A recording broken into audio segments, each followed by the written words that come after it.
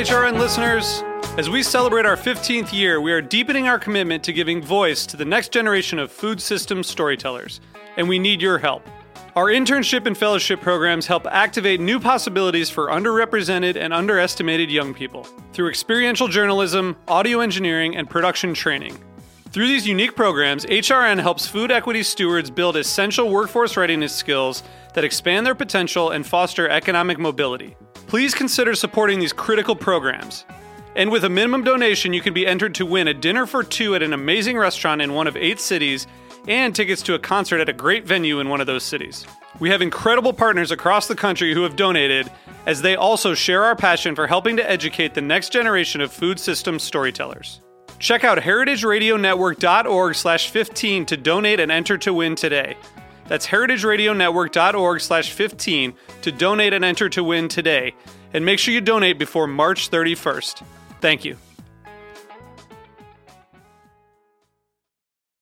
We basically get the good things for public health from within the European Union, the fruit, the vegetables, and we export death. We export alcohol, biscuits, and highly processed foods, which the rest of the world does not really need. Last week, on January 31st, the United Kingdom officially withdrew from the European Union.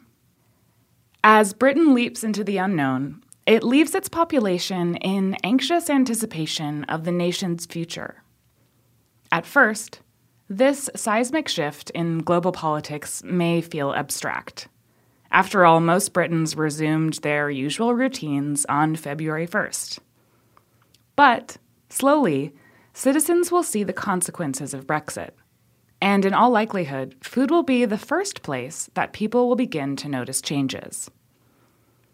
In this episode, we're taking a look at the ways in which Brexit is shifting what the UK will eat and drink in the future. I'm Hannah Forden, one of the show's producers stepping in as host this week. And this is Meat and Three. Meat and Three. Meat and Three. Meat and Three. One meat, 3 sides. Food, news, and storytelling. A square meal. For your ears. Meat and Three. We turn now to Ruby Walsh, who reported this story for us.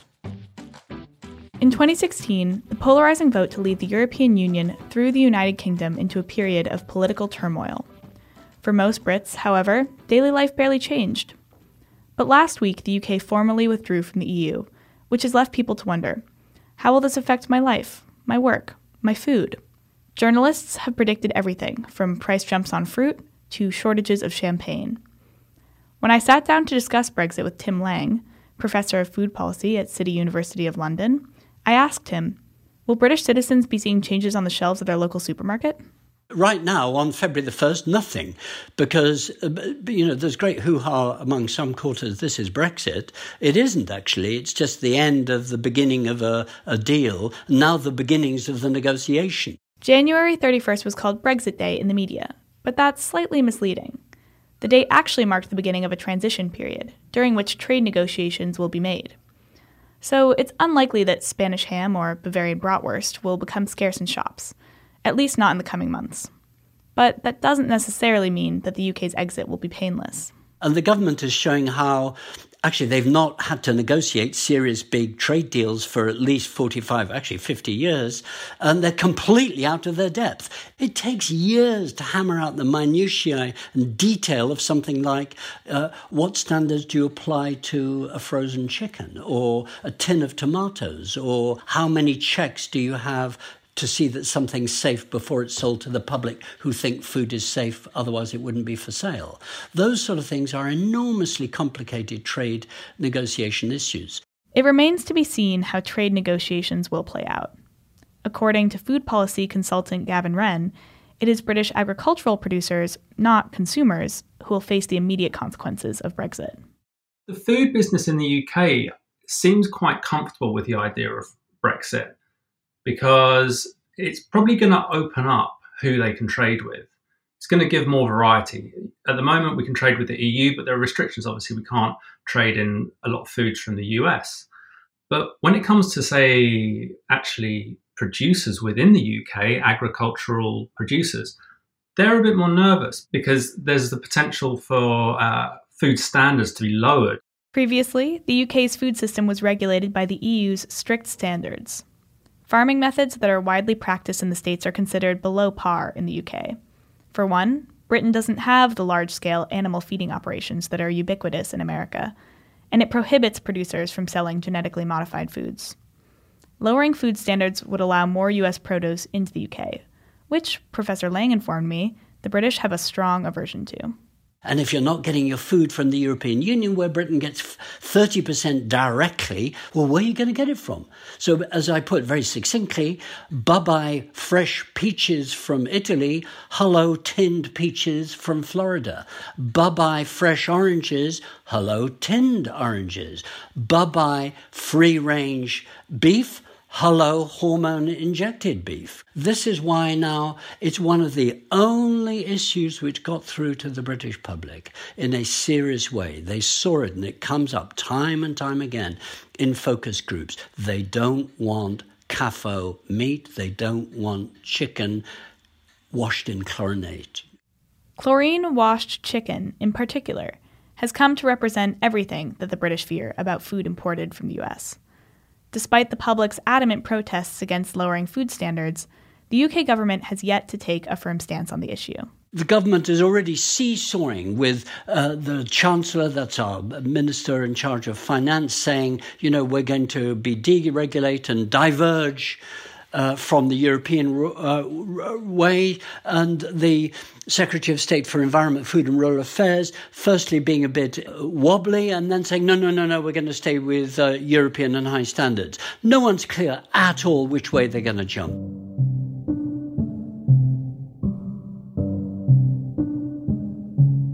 Granted, there have been some steps taken to protect British producers.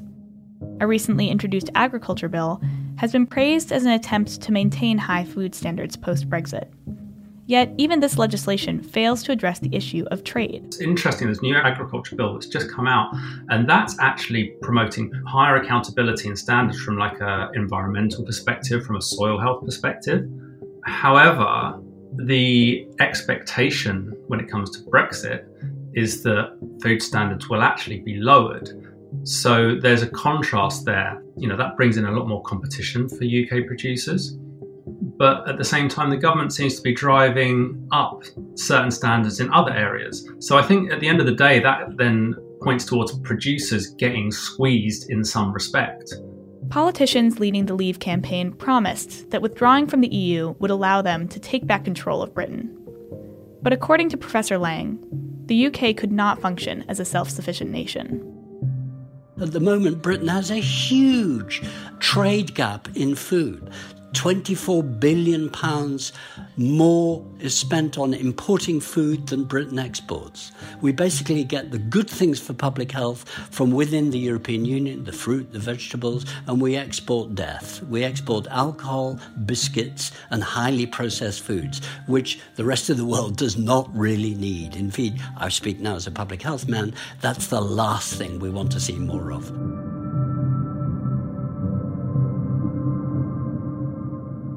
Every year for the last 30 years, the amount of food produced by Britain to feed itself has gone down. It's now about 50%. Here we've got the fifth richest economy in the world deciding to break away from where it gets its food.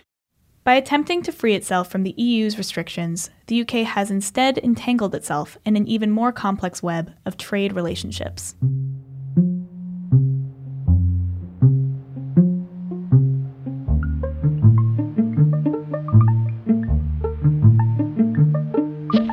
To learn more about the British food system, look out for Professor Tim Lang's book, Feeding Britain: Our Food Problems and How to Fix Them, due to hit shelves in March. To hear more from Gavin Wren, check out his website at www.brainfoodstudio.com.